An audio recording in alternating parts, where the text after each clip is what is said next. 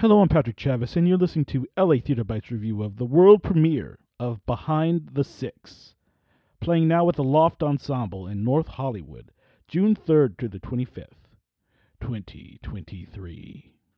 I don't find myself too often in North Hollywood. It's quite a drive, but I got invited by a rather eager invitation, so I had to oblige, and I'm so glad I did. So I got on the subway, and I moseyed my way up there. Behind the Six is a crime drama set in the 1940s.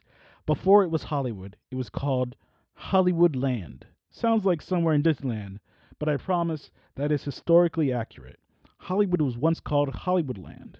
Nick, played by Sean Allen Mazur, a gay black man from the country, comes to Hollywood to make it big in the pictures, but instead falls into shady conman work after meeting a handsome grifter named Jute, played by Kaya Whalen.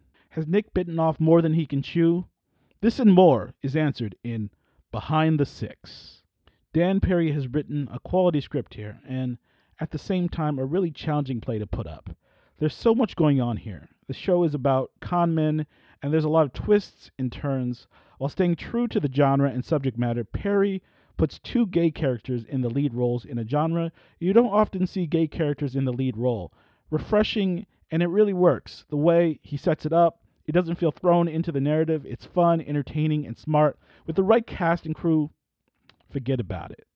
The set has a lamppost stage left of stage, in the middle two wooden platforms, and the stage is covered in carpet. A painted background of Los Angeles with a Hollywood Land sign sits in the back. The scenic design from Madeline Sweeten Dury gets the job done, and some.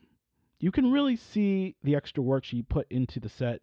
It shows. The direction goes back and forth from more serious and dramatic to downright cartoony. It reminds me a little bit of the movie Dick Tracy with Warren Beatty in the early 90s, though the cartoonish aesthetic is more consistent throughout in that film. Doesn't seem like there was a clear vision all the way through, direction-wise, with this one. While the acting overall wasn't at a high level, there are strong performances in this production. The two leads, Sean Allen Mazur and Kaya Whalen, both deliver compelling performances.